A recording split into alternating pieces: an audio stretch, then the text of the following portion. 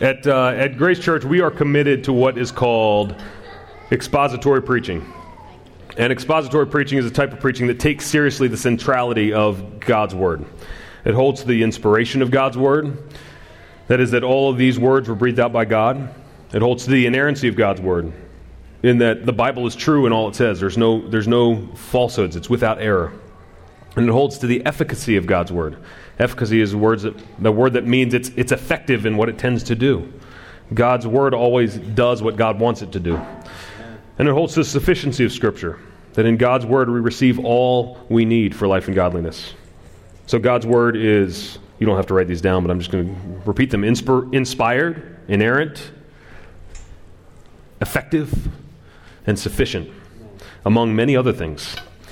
Now, expository preaching, it begins with a passage of Scripture and seeks to make plain what the text is saying. In other words, what the text says is what the preacher should preach.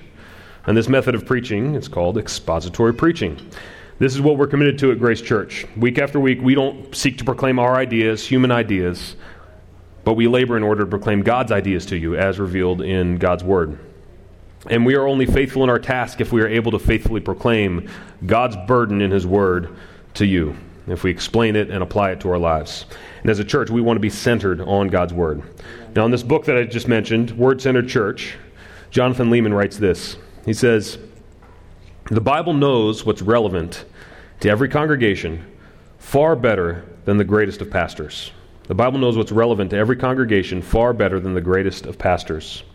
It knows what a congregation needs more than the congregation knows. When a preacher preaches straight through a book of the Bible, God sets the agenda and the preacher learns along with the congregation. Now, I read this book when it first came out in 2011, and those couple sentences really struck me. The Bible, God knows what we need more than we think we know what we need.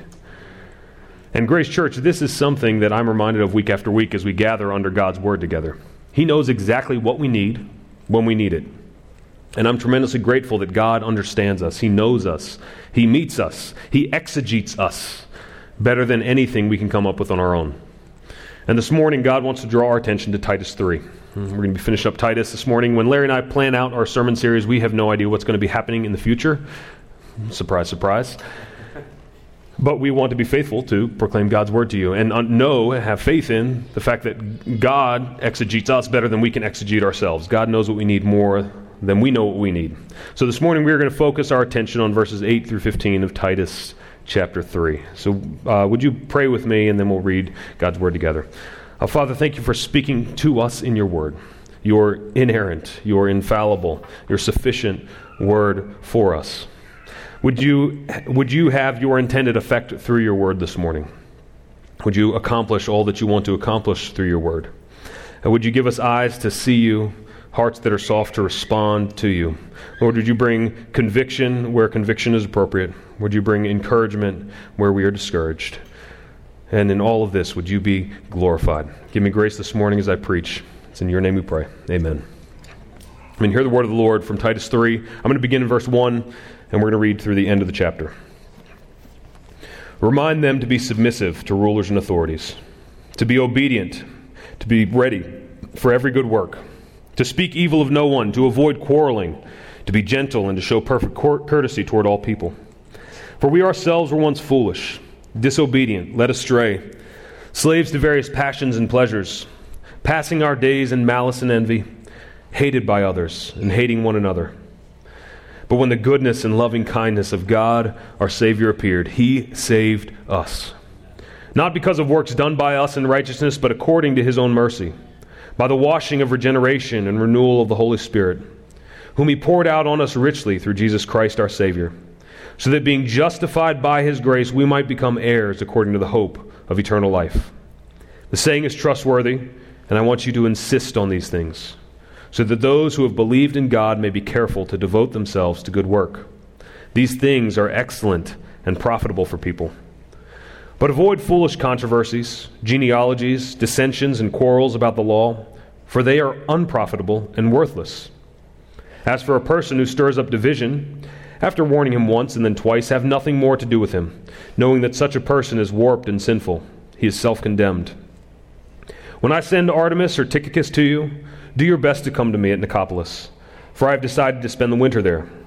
Do your best to speed Zenas the lawyer and Apollos on their way. See that they lack nothing. And let our people learn to devote themselves to good works, so as to help cases of urgent need and not be unfruitful. All who are with me send greetings to you. Greet those who love us in the faith.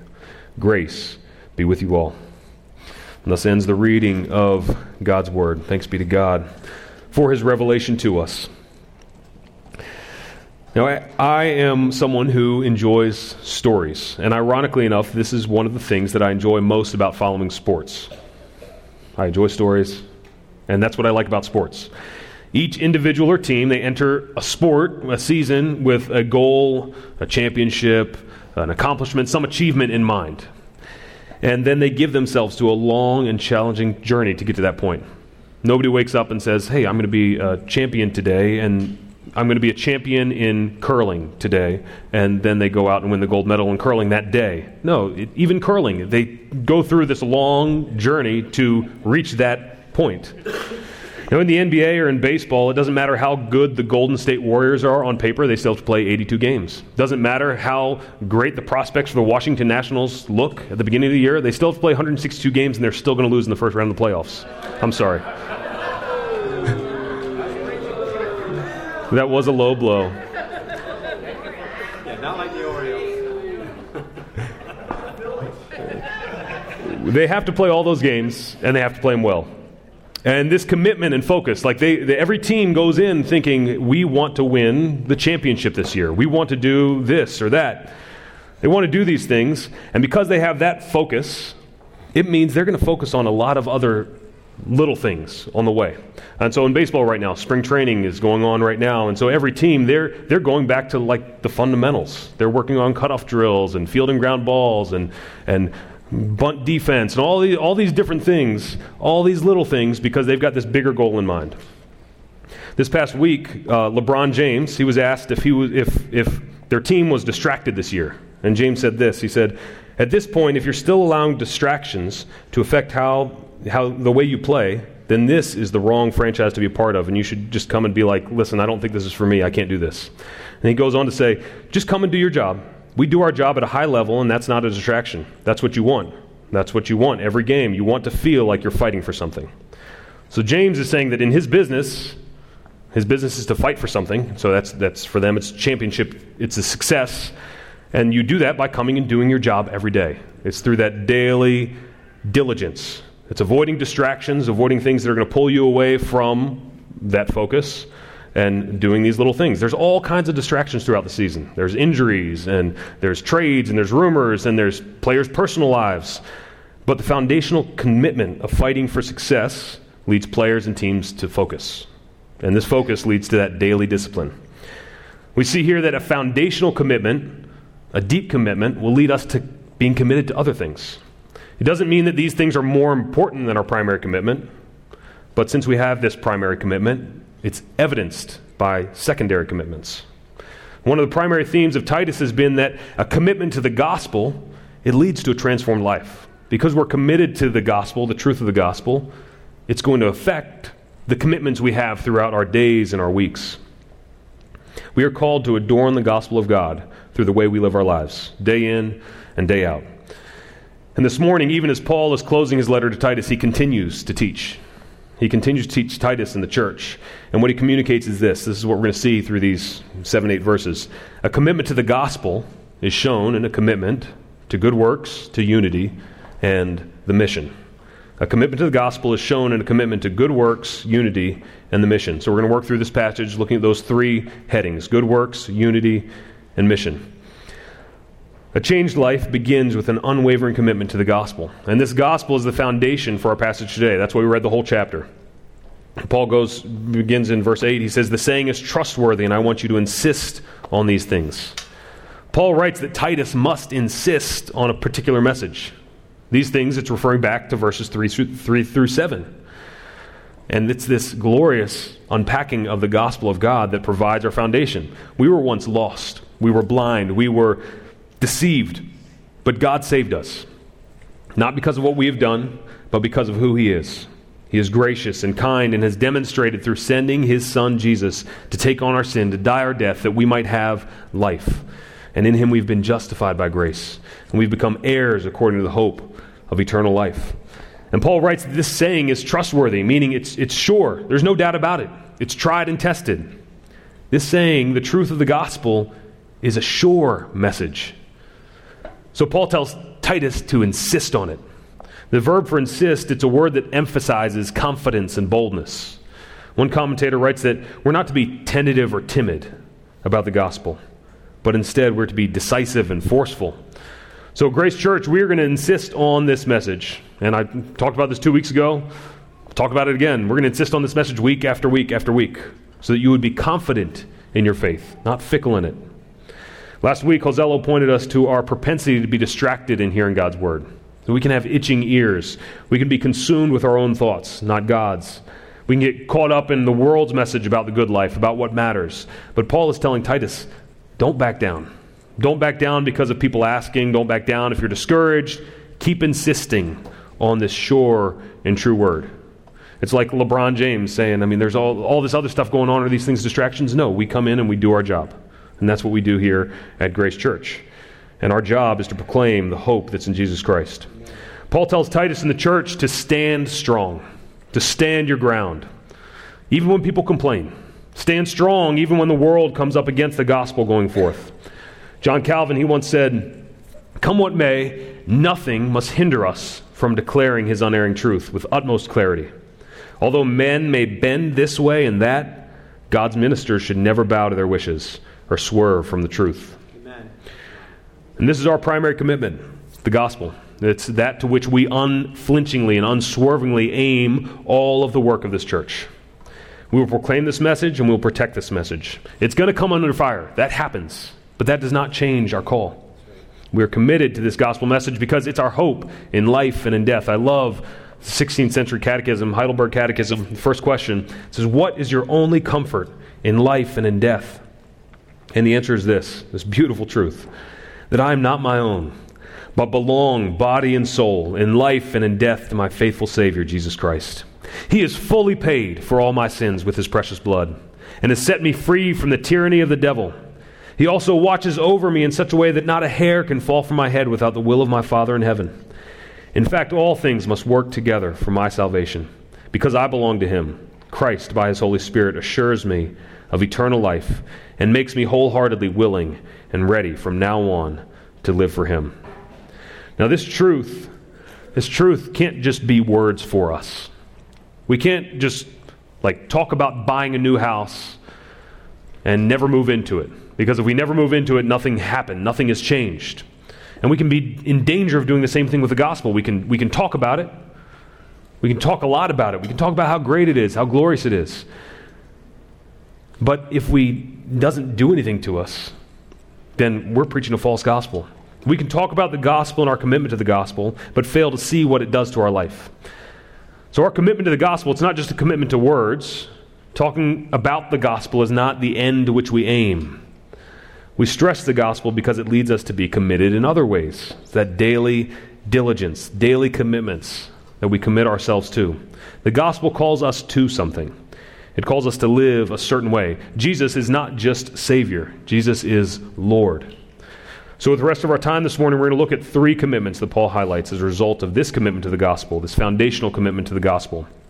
And we're going to spend pretty much all our time on the first 2 and briefly the third. So commitment number 1 is this: do good. Verse 8 says this: "The saying is trustworthy, and I want you to insist on these things, so that those who have believed in God may be careful to devote themselves to do good works. These things are excellent and profitable for people." The gospel is a message that should make a difference in our lives. And this is what Paul has been stressing again and again throughout this letter. What we say we believe should make a difference in how we live. And Paul has been clear, and I must be clear, that this commitment to good works does not save us. It cannot save. But because of the grace that's come to us through Christ, we want to live lives for him in all that we do. It's God's grace. Paul talks about this in Titus 2, verses 11 through 14. It's God's grace that trains us. It's as if this grace gives us admission into Christ's school. Here we are taught and we are trained how to live. In our former days we were foolish, we were disobedient, we were led astray. But now we are in Christ's school, learning to live as God's children. So we devote ourselves to good works. That's what Paul's saying here. God doesn't call us to do good only when we've got the opportunity to be noticed, or only when there's a crisis. We should be committed to doing good all the time in every situation. Committed to doing good all the time in every situation. We should seek out opportunities to do good to those around us.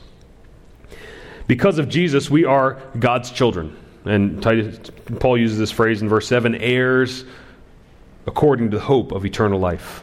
And it's this future hope that should motivate our present living. Because we know where we're going, we're to live a certain way.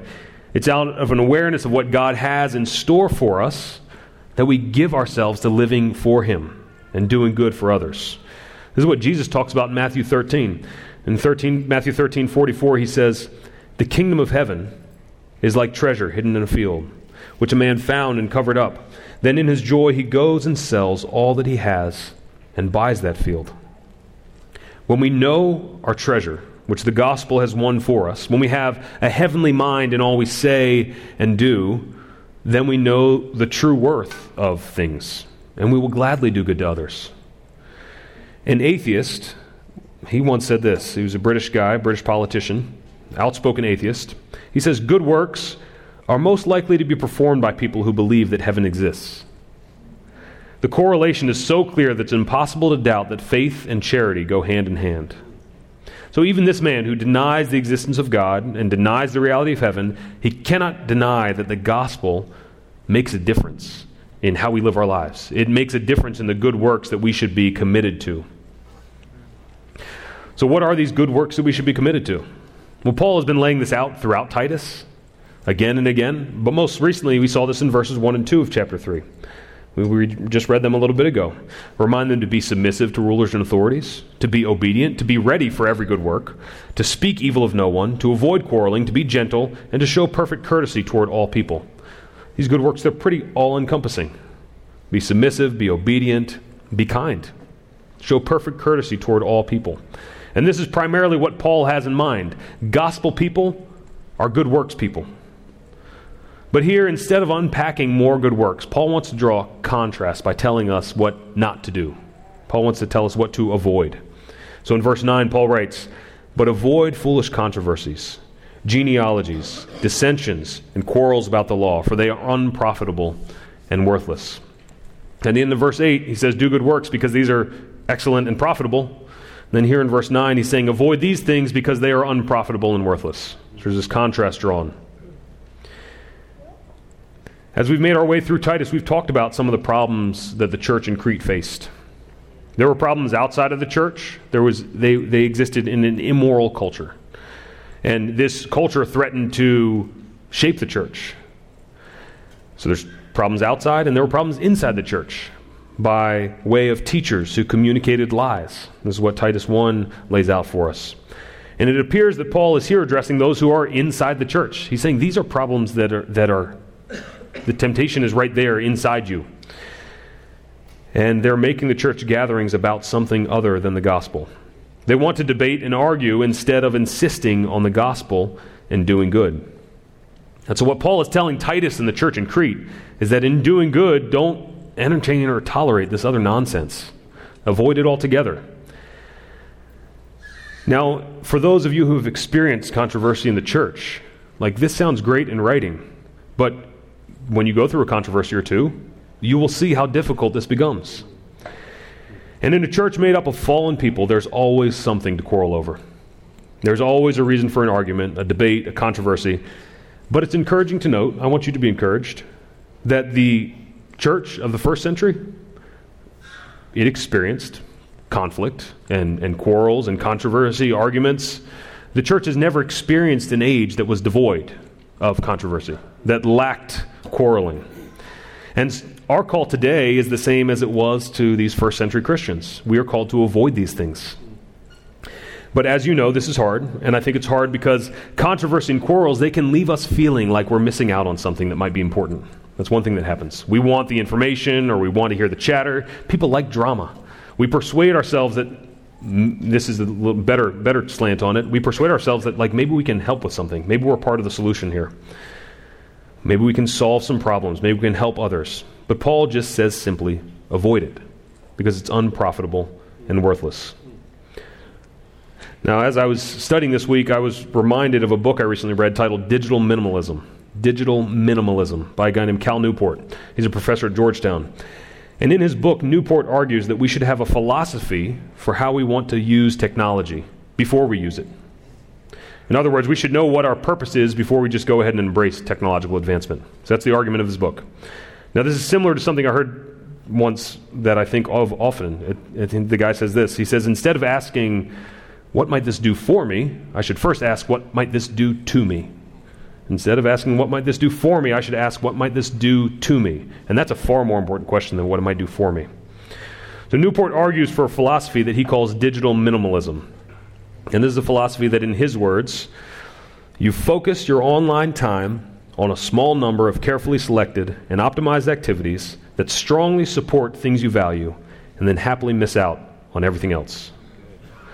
Focus on the things that you value, those things that support the things that you value, and then happily miss out on everything else. Now, as far as I know, Cal Newport is not a Christian, but I can see that there's a lot of common grace in these words. And in fact, I think there's a lot of what Paul is saying here in Titus 3, right here. As Christians, if Jesus Christ is our greatest treasure, if he is our boast, like we were singing about earlier, if in him we find life, then that's going to shape the things that we value, shape the things that we give ourselves to. That will determine what's important to us. And then we should be happy to miss out on everything else. We should be happy to miss out on those things that don't support what we value. So in Paul's words right here, he says, do good to others and avoid foolish controversies. Doing good to others supports what you value, the gospel. Foolish controversies, they don't support that. So avoid them and be happy to avoid them. We often fall for that argument that, well, maybe this isn't a foolish controversy. Maybe this is a really big deal. Maybe there's something I need to see here. Maybe there's something I need to know. Like we think there may be some benefit to us. This idea is what Newport, he calls a maximalist philosophy. So instead of a minimalist philosophy, a maximalist philosophy.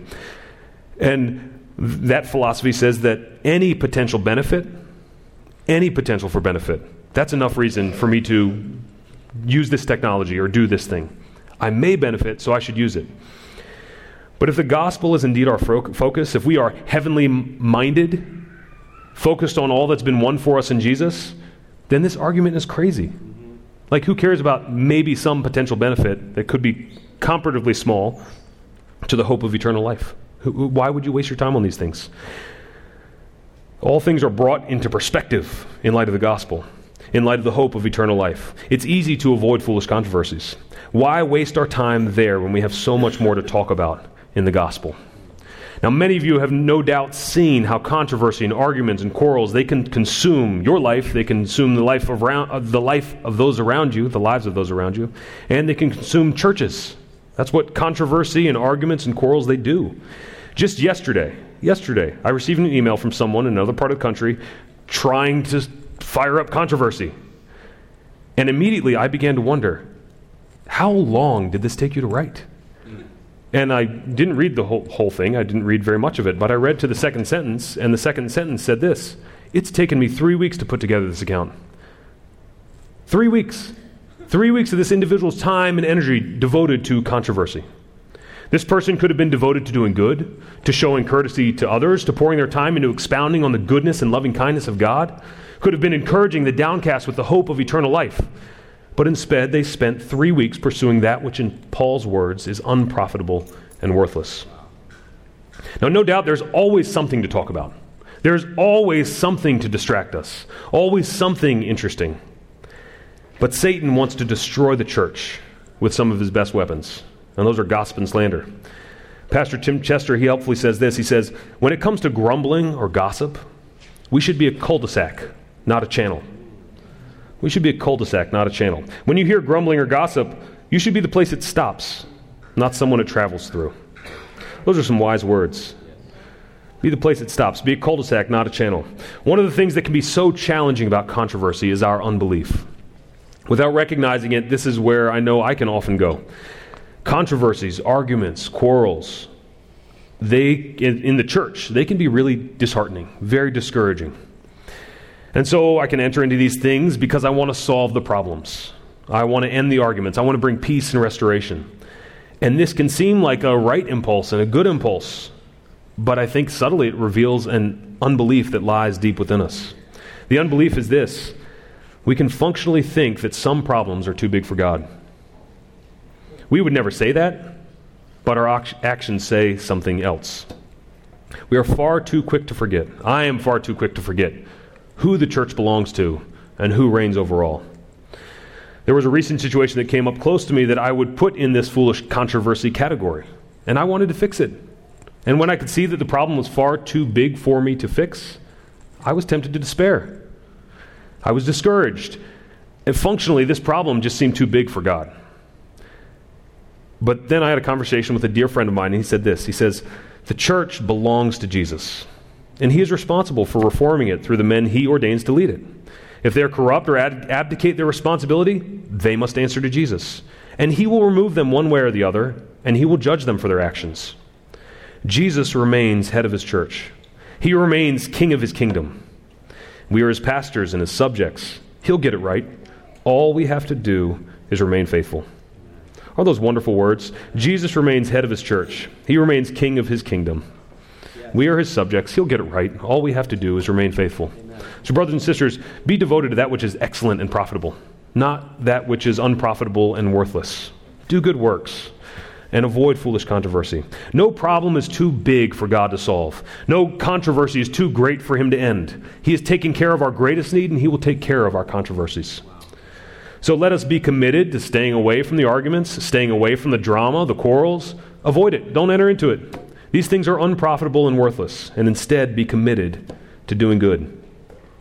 Satan is dead set on destroying the church, and it brings him much joy to see a church turn in on itself in conflict and controversy. And so Paul's response is quite simply, avoid it. It's vital for the church to be protected, and this leads us to the second commitment. It's about how to respond when controversy won't let up in the church. So commitment number 2 is a commitment to unity.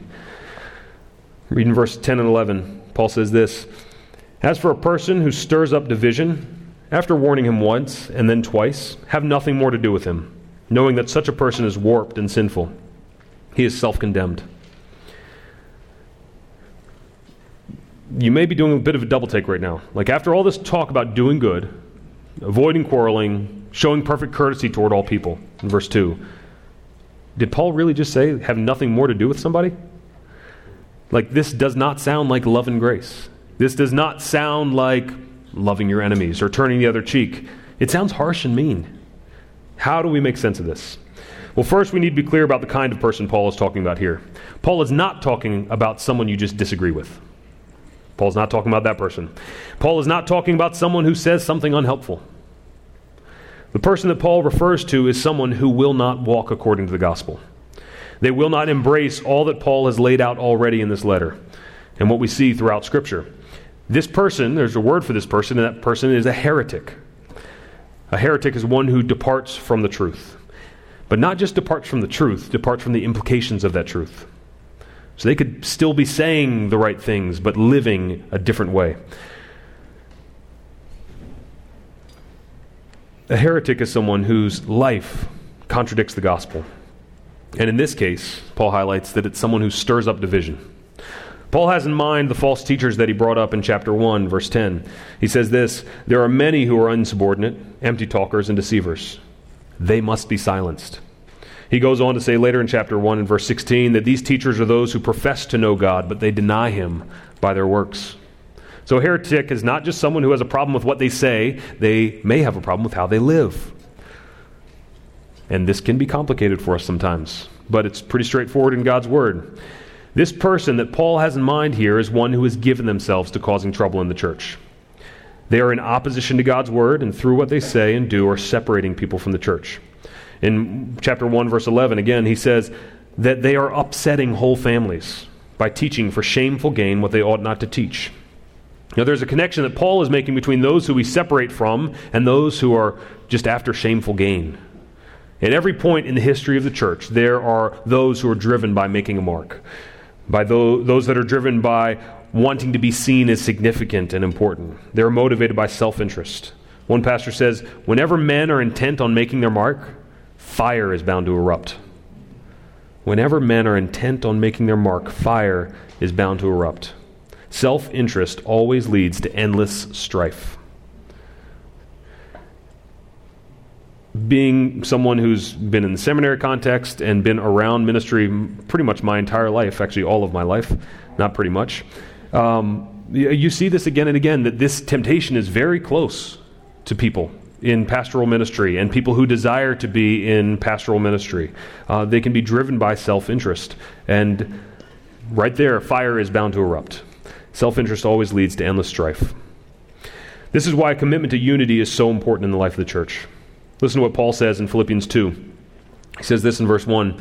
So if there is any encouragement in Christ, any comfort from love, any participation in the Spirit, any affection and sympathy, complete my joy by being of the same mind, having the same love, being in full accord and of one mind. Paul's talking about unity here, the same mind, full accord. So he says this, do nothing from selfish ambition or conceit, but in humility count others more significant than yourselves. Let each of you look not only to his own interests, but also to the interests of others. Titus 3 verse 2, show perfect courtesy toward all people.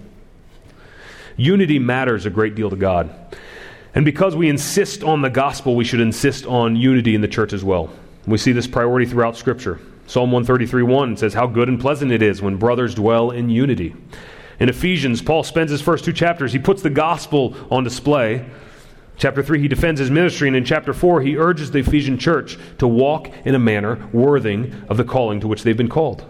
And this happens with a certain attitude, a certain disposition, a certain commitment. And that commitment is unity. Paul writes to walk with all humility and gentleness, with patience, bearing with one another in love, eager to maintain the unity of the Spirit and the bond of peace. As the church, we should be eager to maintain unity because this is one of the things that Jesus has come to accomplish for his people. This is what the gospel does to us. Unites us. In John 17:21, in what's known as the high priestly prayer, Jesus prays to God the Father that those who believe in him, that they may all be one, because God is one. God's people are called to be one just as God is one. We are called to reflect God through this commitment to unity. So because unity is important to God, unity must be important to us. And because unity is important to God, Satan actively looks to bring disunity. The devil loves a divided church. The devil loves a divided church. And so to protect the church, the New Testament lays out for us the concept of church discipline. And this is what Paul is talking about in Titus 3. And Jesus talks about church discipline in Matthew 18. It's one of the most notable passages on church discipline. Jesus says this in Matthew 18, verse 15. If your brother sins against you, go and tell him his fault, between you and him alone. But if he does not listen, take 1 or 2 others along with you, that every charge may be established by the evidence of 2 or 3 witnesses. If he refuses to listen to them, tell it to the church. And if he refuses to listen to even to the church, let him be to you as a Gentile and a tax collector. Jesus is saying if we wrong one another, go and confront one another. This should be a normal part of life in the church. This is what God's people do. We should be quick to confess our sin, and we should be quick to forgive one another. But if someone is not repentant, bring others with you. Go and confront them. Bringing others with you, it conveys, it not only validates what you're saying, because they agree with you, hopefully. Otherwise, you shouldn't be bringing them. But it also conveys the seriousness of the sin that this person is walking in, the seriousness of what is taking place.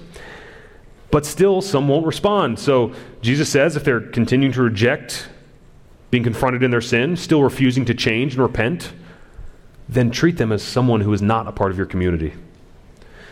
You see that this, with far fewer details, is exactly what Paul is telling Titus. If one is stirring up division, warn them once, warn them again, and then have nothing more to do with them. Through their action, they have demonstrated that they are no longer a part of the people of God. They are self-condemned. Now, this may all sound harsh to you, maybe overbearing, maybe too strict. Like, isn't God a God of love?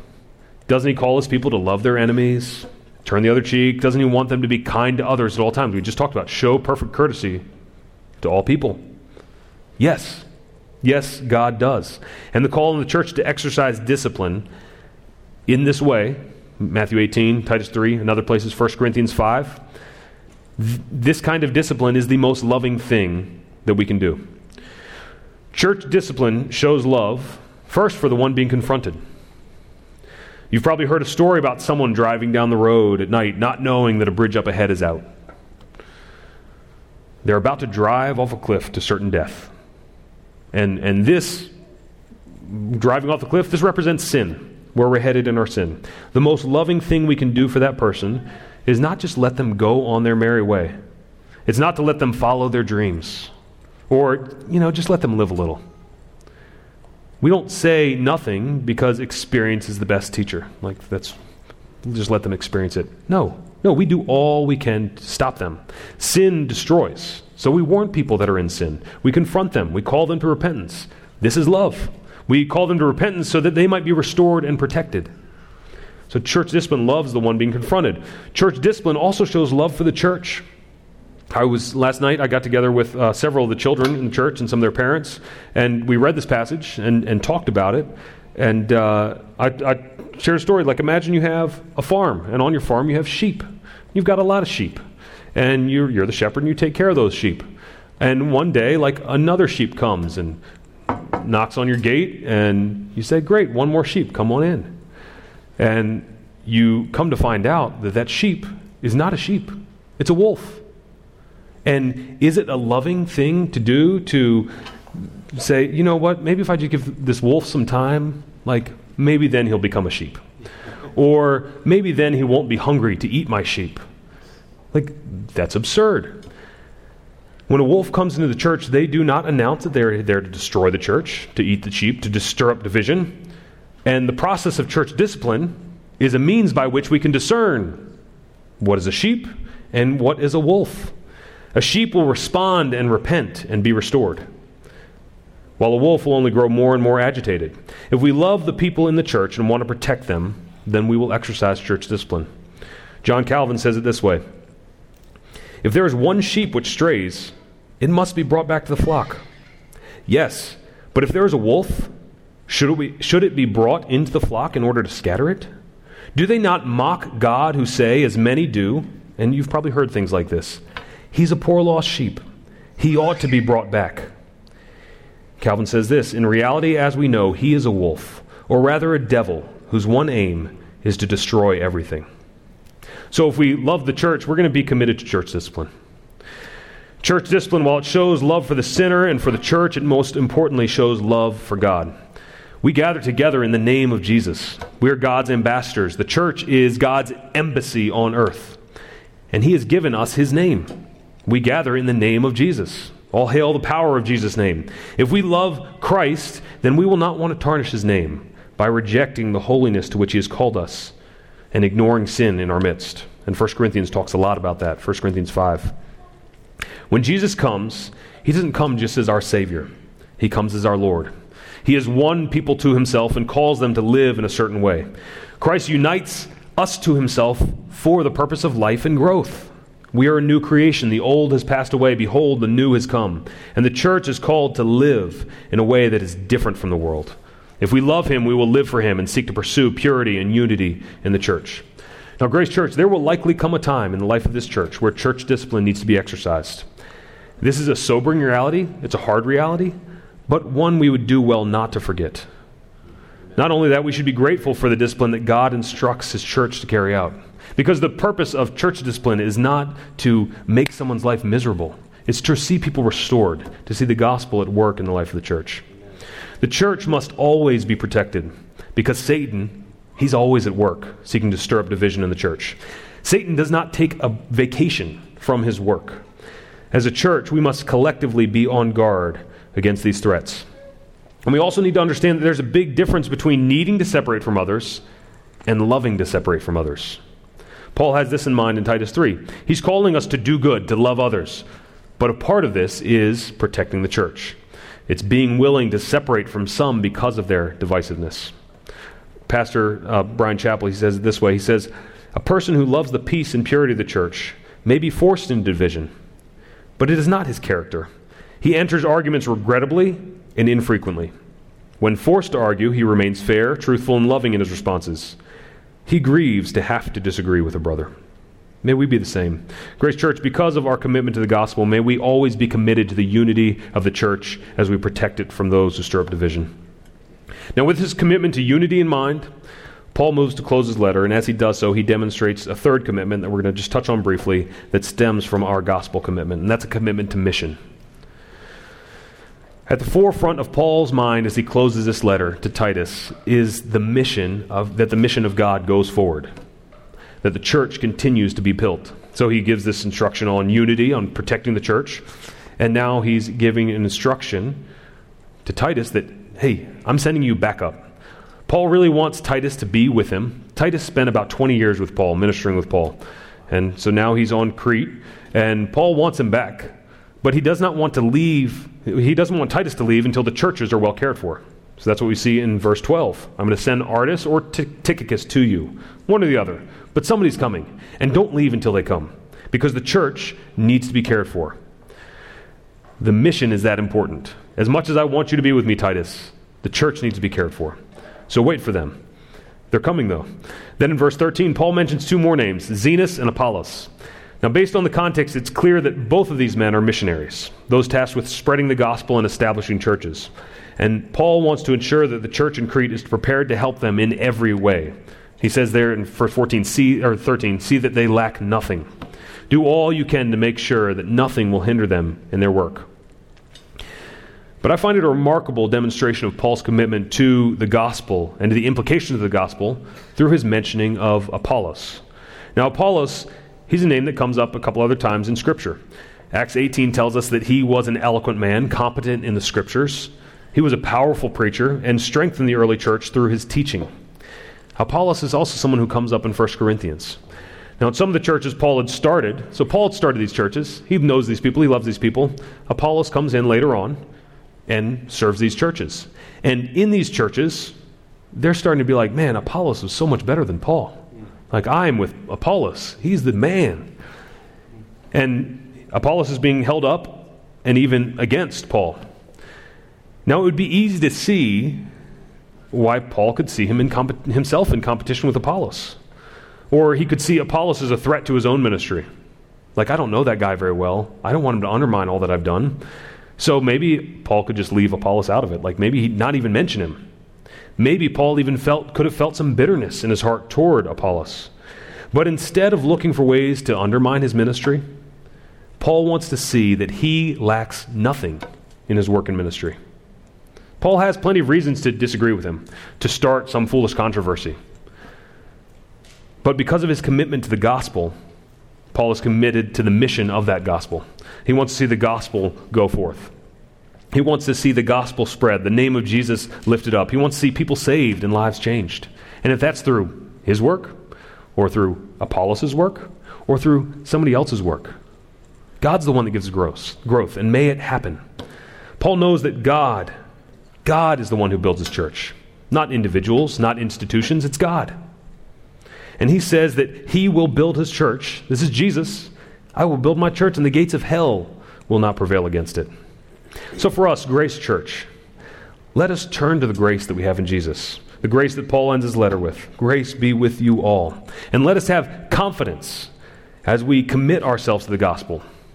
In the midst of controversy, in the midst of discouragement, in the midst of temptations to be disheartened, do good to others. Pursue unity in the church. And aim to see the gospel thread throughout the world. Pray for that. Pray for those that you disagree with, that the gospel would go forth through their ministry. Because that's our commitment to the mission. Pray for those that you are close to, that the Lord would protect them and would give them much fruit through their gospel ministry. May we be committed to doing good, committed to unity, committed to proclaiming the gospel throughout the world. Amen? Amen. I want you to pray with me. Oh, Father, thank you for the grace that has come to us in Jesus Christ. For we ourselves were once foolish and led astray and deceived, hated by others and hating one another. But you, in your goodness and loving kindness, have saved us. Lord, we are humbled as we reflect on our sin, and we ask that your word would make claims on our heart, that we would respond where response is appropriate, that we would humble ourselves, repent of our sin, and turn to trust in you. Thank you for your call to us to do good to one another, to be committed to proclaiming the gospel, to protecting the church, to be committed to reflecting in the church the unity that is in you. And Lord, may we commit ourselves, continue to be committed to seeing the gospel made known, the glory of Jesus Christ made known throughout the world. It's in Jesus' name we pray. Amen.